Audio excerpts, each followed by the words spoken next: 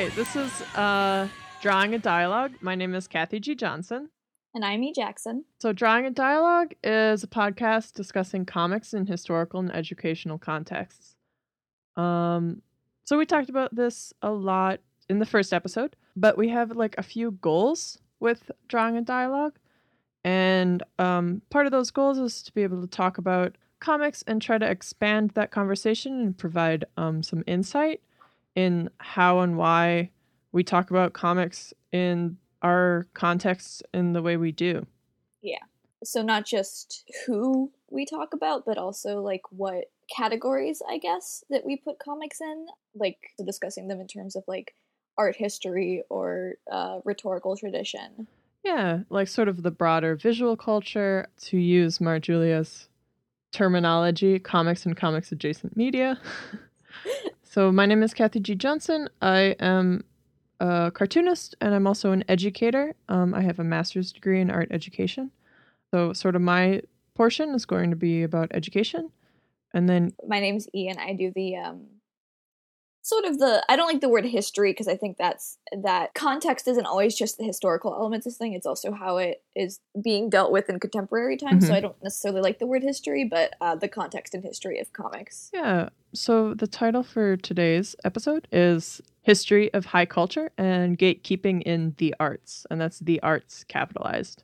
Yeah. So we actually started off, I guess this episode was kind of to pull back the curtain a little bit. This was going to be a different conversation. And Kathy wrote down some questions for me. And then I kind of fell into my own research hole when I was looking at for those. Because originally we were going to talk about like high culture versus low culture and how comics became low culture. And that's like a really interesting conversation. But I kind of got more interested in tracking where high culture originated, like where the concept of high culture and fine art and high art and all that stuff kind of came from originally, and how it has continued to prevail in cultural theory.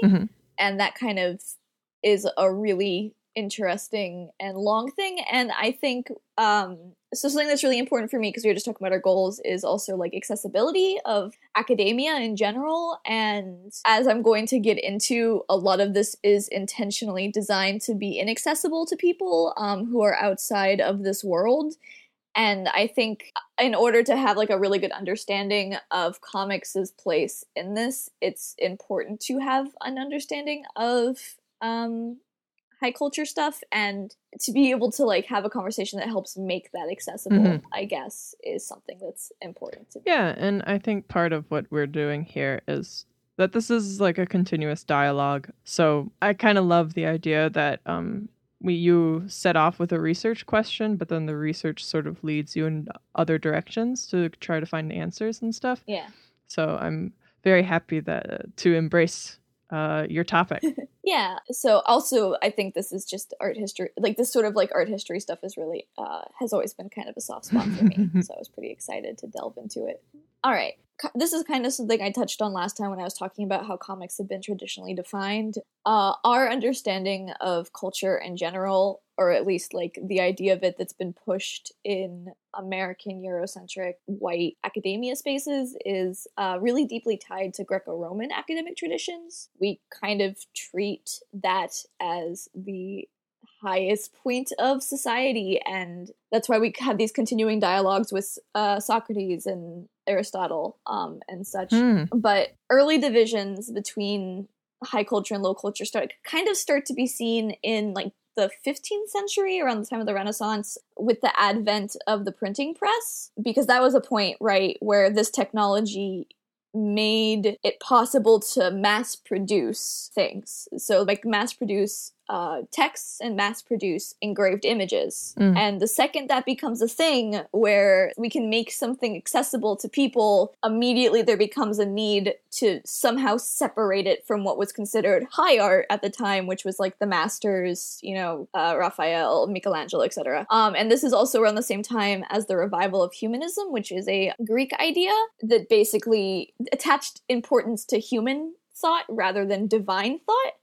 So this was where we start to move away from medieval religious scholasticism back to like Greco-Roman worship, essentially. I say worship in the sense of like holding that up as the standard and continuing to. And you'll kind of see this repeat throughout history, where the minute something becomes accessible to a larger populace, its social status goes down. We kind of start to see that with the printing press, and it kind of just continues throughout that time. Yeah. No, it's interesting. Oh, okay. So in 1869, there was an essay, a critical essay written by Matthew Arnold called Culture and Anarchy, which contrasted his definition of culture, which was a study of perfection, against anarchy, which he said lacked standards and direction. It had a lot to do with, like, he was British and had a lot to do with, like, political things happening in Britain at the time and, like, British democracy. And his argument was that culture was the center of authority, so the state, essentially. And it was about worshiping the ends rather than the means. So very anti-industrialization, right? Because industrialization is all about the process. It's like making a lot of things all at once. Okay. And so his argument was about culture being like where the goal is like this end product. Industrialization is sort of like a recurring, like, in terms of cultural ramifications. This is also like where you start to see the concept of craft, which is decorative art things. So like furniture making, stained glass, architectural drawing, things like that get commercialized further because we have this technology that allows us to do that. And that's where you start to see like things like the arts and crafts movement, which was about like reclaiming those for fine art and stuff like that. So this tension between high art and high culture and low culture kind of ends up being a lot about accessibility and also economy, like industrialization and things being mass produced. One of the most important, I think, in terms of like talking about this sort of idea being further established is Clement Greenberg, who was a modernist critic, kind of the modernist critic, incredibly Indeed, influential. Yeah. He kind of is the one that kind of codified modern art as what it is. He wrote an essay in 1939, or a series of essays, and one of them was Avant-Garde and Kitsch. And he establishes in that essay avant-garde as art for art's sake. So the idea that there is an essence of the art itself, and avant-garde is attempting to get at that essence, but avant-garde still struggled because it wanted to be above capitalism, but it was still strongly tied to it. Greenberg was very, very Marxist influenced, like this whole essay is super Marxist. And what he says is, no culture can develop without a social basis, without a source of stable income. And in the case of the avant-garde, this was provided by an elite among the ruling class of that society from which it assumed itself to be cut off, but to which it has always remained attached by an umbilical cord of gold. So this idea that avant-garde, which is high culture, high art, is funded by the wealthy and as a result it's not completely divorced from capitalism, but it also doesn't belong to commoners, essentially. And he contrasts that against kitsch, which is very capitalist driven, essentially, mass-produced art. And I thought that was really interesting because if you'll remember from last episode, as I mentioned, a lot of early definition of comics included mass-produced as part of the definition. Yeah. Like, the idea of comics being kitsch is baked into a historical conversation about comics, like, back in the 40s. That's sort of where that came from, which I thought was interesting, because there's a whole thing about commercialization and devaluing things. Yeah, and he really, really was the modernist critic, right? Yeah. And his goal of modernism was the art for art's sake, which is the true essence of art, right? That you just said. And then so part of that is actually, his favorite painter was Jackson Pollock, because he believed that drip paintings is the essence of paint. Right. And so the part of what was very difficult for cartoonists at this time was actually that there isn't a true essence to comic books, right? Because they are a hybrid genre, so they are words and pictures for the most part. Yeah. So like they weren't ever able to fall into that modernist critic demand, just like you were saying, and they fell into the kitsch category. Yeah, and I also think that's something that was recognized by early cartoonists, because, I mean, those early definitions came from cartoonists, right? So from the get-go, they were kind of saying, like, yeah, we're kitsch. we're not trying to be this. And this is, I'm talking about the 40s, not later. Yeah, but and then sort of Greenberg absolutely abhorred pop art, which is the movement that comes after this. And so he absolutely abhorred things like Lichtenstein, who took from comic books to try to create the kitsch to be high art. Yeah. I just wanted to say Greenberg hated Lichtenstein. No, I think that's good because that actually is a segue into this essay, like I said, is from 39. And then you see the art world kind of defining itself in this early industrialized period as like wanting to break outside of, or at least according to Greenberg, wanting to break outside of this capitalist idea and being tied to it because they needed money, essentially. Mm-hmm. And then in 1964, Arthur Danto published a series of essays about what he called the art world, all one word. So his idea, and it's flawed, I don't 100% agree with it, but I agree with his basic premise, which is that essentially it's impossible to divorce high art from the institution.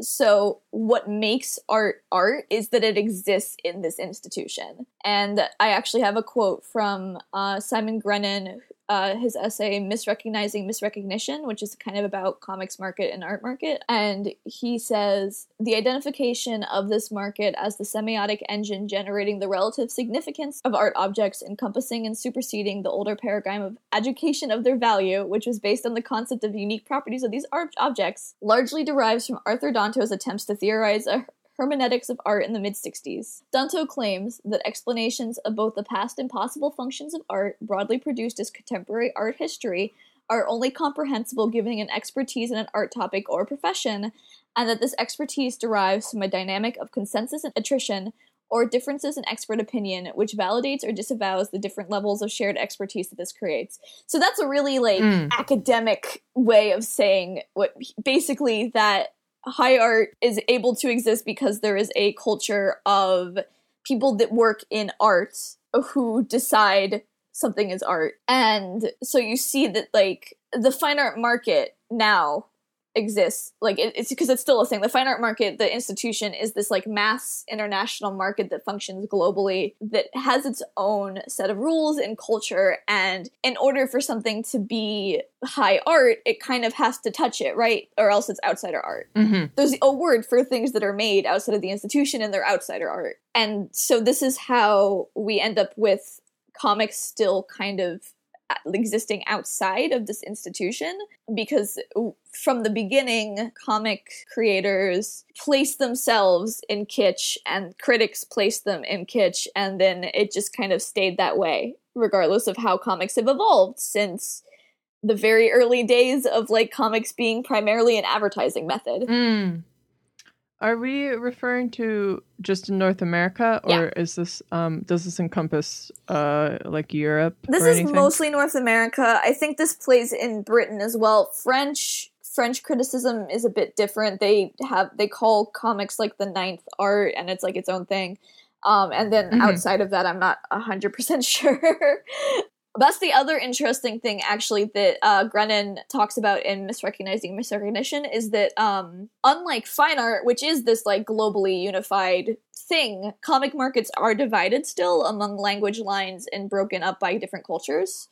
So, like, the French comics market is not the same market as the American, is not the same market as the Indian, is not the same market, you know what I mean? But it is the same market for fine art. Yeah, it's the same market for fine art. And it, like, goes into even, like, the language that we used, which is a thing that I'm very interested in, because, like I said, this institution is very gatekeepy. You basically, to understand the high art world, you basically have to have a degree in it, right? Because that's how this concession is made, is it's people who exist in it. Like, if I take a press release or an artist statement or, like, a critical essay about work to a stranger on the street, they're probably not going to be able to understand it, not because they lack intelligence or the ability to, like, understand conceptual art, but because we have designed the conception, the world of art nowadays, which is mostly conceptual, to be not understood by someone who doesn't already exist in this world.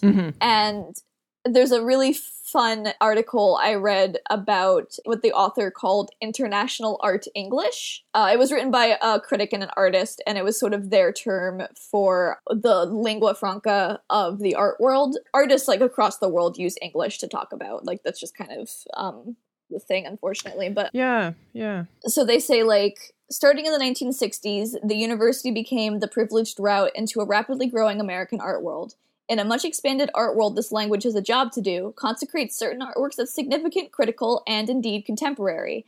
IAE has developed to describe work that transcended the syntax and terminology used to interpret the art of earlier times. So, like, this essay is, like, an interesting one, and I do recommend reading it. It'll be in our show notes. It's flawed in that it's written by two native English speakers, and the way they talk about non-native English speakers is a little crummy. But the actual, like, assessment of IAE is, like, the way the syntax is used, the preference for certain, like, phrases, like, reality is a big phrase that people really like, liminal. Like, when you know that, like, stereotype of, like, someone reading their artist statement and it's really, like, fruity? That's kind of what IAE is. Okay. Yeah, and that is, like, an intentional... Flowery. Yeah, that is, like, an intentional thing to, like, keep people from being able to access and understand this world. Because the second it becomes something that is accessible to a lot of people, it's not valuable anymore, right? Like, that's what you see with illustration. That's what you see with comics. So there was a lot of... I was reading a few different things that kind of talked about ways in which comics could become art. And whether, ironically or not, they all kind of suggested that, like, the way we talk about comics would have to change in order for comics to get to that quote-unquote capital A art status. Okay. Because we would have to start evoking that IAE in order to, like, gain acceptance into it, which I thought was, like, an interesting point, because I think that ties back into accessibility, like I said. Because if people decided, like, okay, we're going to make comics art and we're going to do it by getting them into the institution, which is problematic. Does that make sense? Yeah, so there's the International Art English, and what you're saying is that people use this flowery language in order to create sort of a language barrier to people accessing, and we're talking about the fine art world. Yeah. I guess what I'm trying to get at specifically is, like, Greenberg and Danto and these guys, they aren't the only voices talking about this. I picked avant-garde and kitsch and art world because they're really, like, influential, and they both kind of changed the way we talk about art. People agree and disagree with them, like, it's not a hive mind, but both also kind of get at a point that I think has to do with, like, the fact that a lot of this is very market driven, despite any claims about, or not claims, I guess, but, you know, when we talk about this stuff, we tend to talk about it in terms of, like, writing and thought and philosophy, and Danto was a philosopher, actually, in addition to being a critic. But a lot of it is very, like, stuff that's high culture is stuff that's specifically designed to be not economically available. If something is economically available, we tend to disregard it immediately. Disregard it from the fine art world. Like, it's the same with books too, right? Like, romance novels and things that are cheaper and easier to find aren't as, like, valuable as, like, more expensive things, right? You know what I mean? Mm-hmm. So, like, that was the main thing that I thought was interesting, that, like, both of them kind of touch on. I mean, Greenberg specifically because he was a Marxist, and then Art World also, just this idea that, like, this is very defined by the market and how we treat things that poor people can get. Yeah, that's a great segue from my segment. It's called Education Evaluation. I just want to start out, so it's sort of the education perspective for comics and for what E just laid out. So affordability is a type of gatekeeping in the arts. So people of lower socioeconomic statuses can be cut off from the arts. So a classist attitude, which is sort of implicitly maintained throughout a variety of areas of society.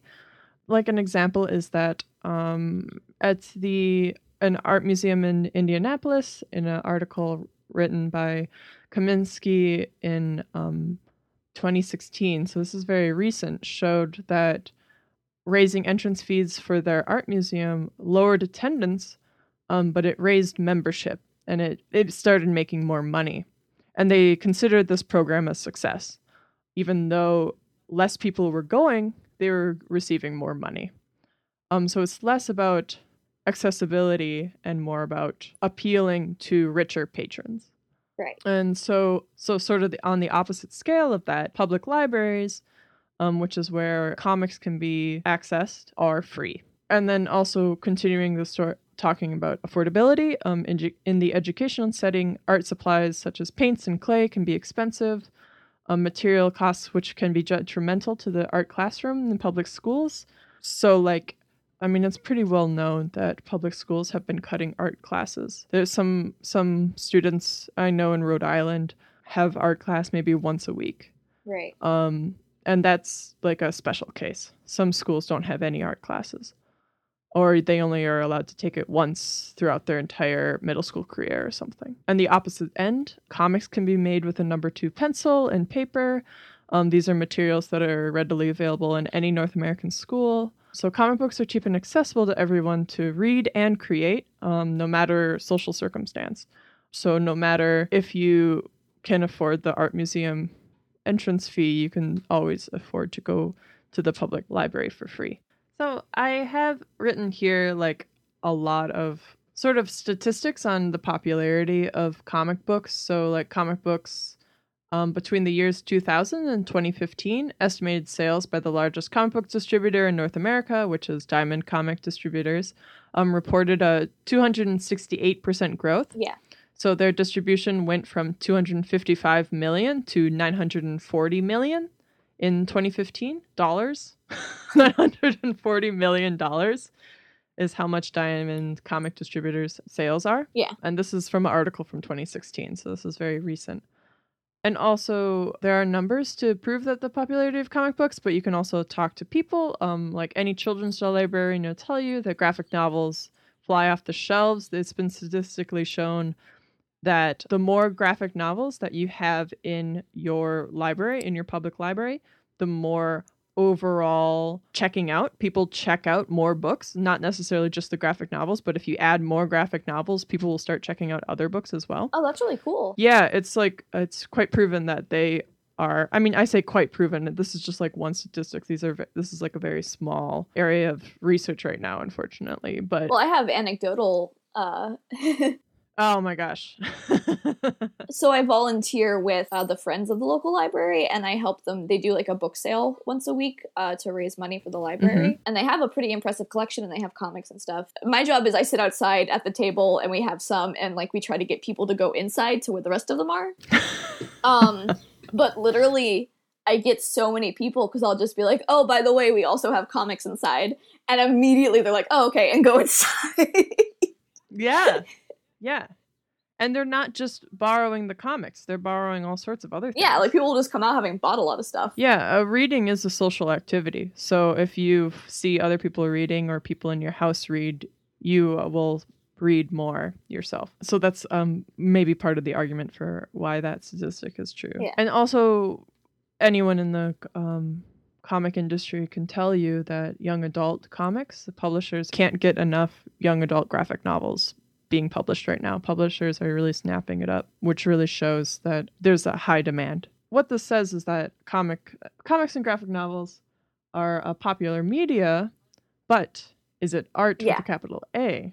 And does that matter? Yeah. So the categorization of comic books as an art form has been in debate since the beginning of comic books. Big names in the industry have often embraced the counterculture qualities of comic books. So Beatty, who we talked about in his book Comics versus Art, has a quote. This is from 2012. Largely ignored by critics and art historians, and consequently disdainful of the interests of those groups, comics have long reveled in their lowbrow bad boy image. I think anyone in the comics industry can tell you that there is sort of a prevailing attitude of rebellion, that there's something that comic book creators are working against. Yeah. So Ivan Brunetti has a comic art education book himself called Cartooning, Philosophy and Practice. It's from 2011. He also embraces this viewpoint in his attitude towards art education of comics. So the quote is, the search for meaning, catharsis, and dignity in the humble act of cartooning may seem an especially delusional quest. Who, after all, wants to take lessons from losers? So this prevailing attitude supports the idea that comics are not worthy as an art form, themselves. It's sort of an attitude that is often happily embraced by cartoonists, sort of against this high culture fine art idea. It's not surprising considering that in order to be a cartoonist, many professional cartoonists had to overcome marginalization in the art classroom. So Jeff Adams, who has a 1999 article titled Of Mice and Manga, Comics and Graphic Novels in Art Education, he points out that there's a lack of comics education before college level education. The quote is, "The close linkage between the forms of animation, comics, and graphic novels has, particularly in Japan and increasingly elsewhere, made for a specific cultural formation that has had a significant impact in the visual arts across the Western world in the last 30 years. Looking at mainstream art curriculum programs and attendant art history literature in the corresponding period, one would be forgiven for believing that it had not happened, even in a minor way. Notwithstanding the tendency of some curriculum governing bodies to ignore or conceal cultural paradigms perceived to be popular, there is a surprising lack of serious practice or analysis occurring within mainstream visual education prior to specialized courses at the university art levels." This is from 1999, so it is 18 years old now. So at the same time that comics-related courses are isolated to higher education, cartooning is discouraged in the K-12 system. Yeah. This is also a collection of anecdotal evidence, but it's not unusual for current professional cartoonists, such as you or I, to say that while they were growing up, art teachers in school would encourage them to keep a separate sketchbook. One sketchbook was for their real work, artwork for their graded portfolios, and another for their doodles, their cartoony drawings. These were the drawings that their art teacher didn't consider art. Yeah, actually, that I got told that a lot. Yeah, and just like what Adams was talking about is, it's ignored. It is in art education, people act as if this isn't happening. That cartoons and comic books are extremely popular, and that they don't deserve to be taught, to be examined. Yeah. So this is a common story among our peers who maintained a rebellious attitude and grew up to be professional cartoonists. They came out the other end. But how many kids were hurt by this marginalization? How many kids stopped drawing because their art teacher told them that anime style isn't real art, that cartoons were not respectable and worth their time? So Malakody, who is a child psychologist, art educator, and art therapist, she wrote a book in 1998 called Understanding Children's Drawings. She has a quote, "Art expression is a very personal creative endeavor, and both children and adults are vulnerable to disparaging remarks about their art." So Malakody goes on to state that even her adult patients, because she is a counselor, have vivid memories of things that their elementary school teachers said about their artwork. So even adults can really, really remember things that their teacher can even say offhandedly about their artwork. The critical words and attitudes of teachers about art making can have long-lasting negative impacts on students. Even comments and actions that are not explicitly critical, such as offhand remarks or like where you hang a student's drawing in a classroom, can be remembered as extremely negative. I have another quote here. "These statements and actions can and do affect the content, style, and quality of visual expression, and certainly children's capacity and interest in art making." Now, this is where I really, really sort of hold on to this idea, is that it affects a child's interest in making art, right? And I believe that creativity is vitally important to everyone. It's a fundamental human right. Everyone has the right to self-expression and the right to consume and identify with visual culture. This is the culture that's surrounding us. Everyone has a right to feel like they can own it. Yeah. So when we art educators ask students to make artwork, we are asking for them to be extremely vulnerable. Potential artists can be afraid of judgment, and they can feel untalented and be unable to produce anything of value. That is from the book Art and Fear that was published in 1993. So there's also class divisions that can be part of this conversation about the arts. So the arts can be extremely alienating. The arts function as capital, as we were just talking about, can create social order and class divisions. It can define certain types of media as highbrow, lowbrow.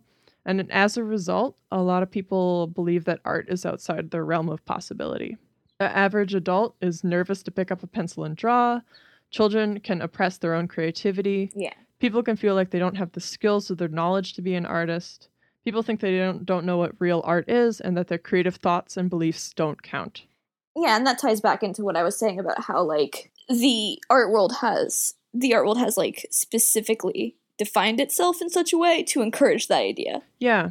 And I think it's horrible. I think it's extremely damaging to young people and our culture. Oh yeah, it sucks. Yeah, so as an art educator, the idea that comics could not be art is something that I feel like can be really taken advantage of. Well, I'm dismayed at the reputation of cartoony art. Comic books are a populist medium, and they can use to bridge the divide between people who already think of themselves as creative and people who don't yet. The purpose is not to elevate comic books to a fine art, but to capitalize on the opportunities that they present. It's a positive thing that graphic novels can be borrowed from the library and that webcomics can be read online for free. The comic book's popularity, accessibility, and artistic approachability create a fantastic opportunity for the art educator to take advantage of. Yeah, and I know, like, with me, I don't even like that, like, high art, fine art, whatever, is so inaccessible. Like, I think that people should be able to have access to that, too. And oh, absolutely. Yeah, and so I super don't want comics to succumb to the idea that they need to become, like, this institutionalized more than they already a different institution. Let's say they need to go to a different institution to get taken more seriously. Like, yeah, and I think this touches on what we were talking about before, where what I'm saying is so much that, I mean, I don't know how much we need to argue that graphic novels and comic books are art. Yeah. Right? That's not an argument I care to have. Yeah.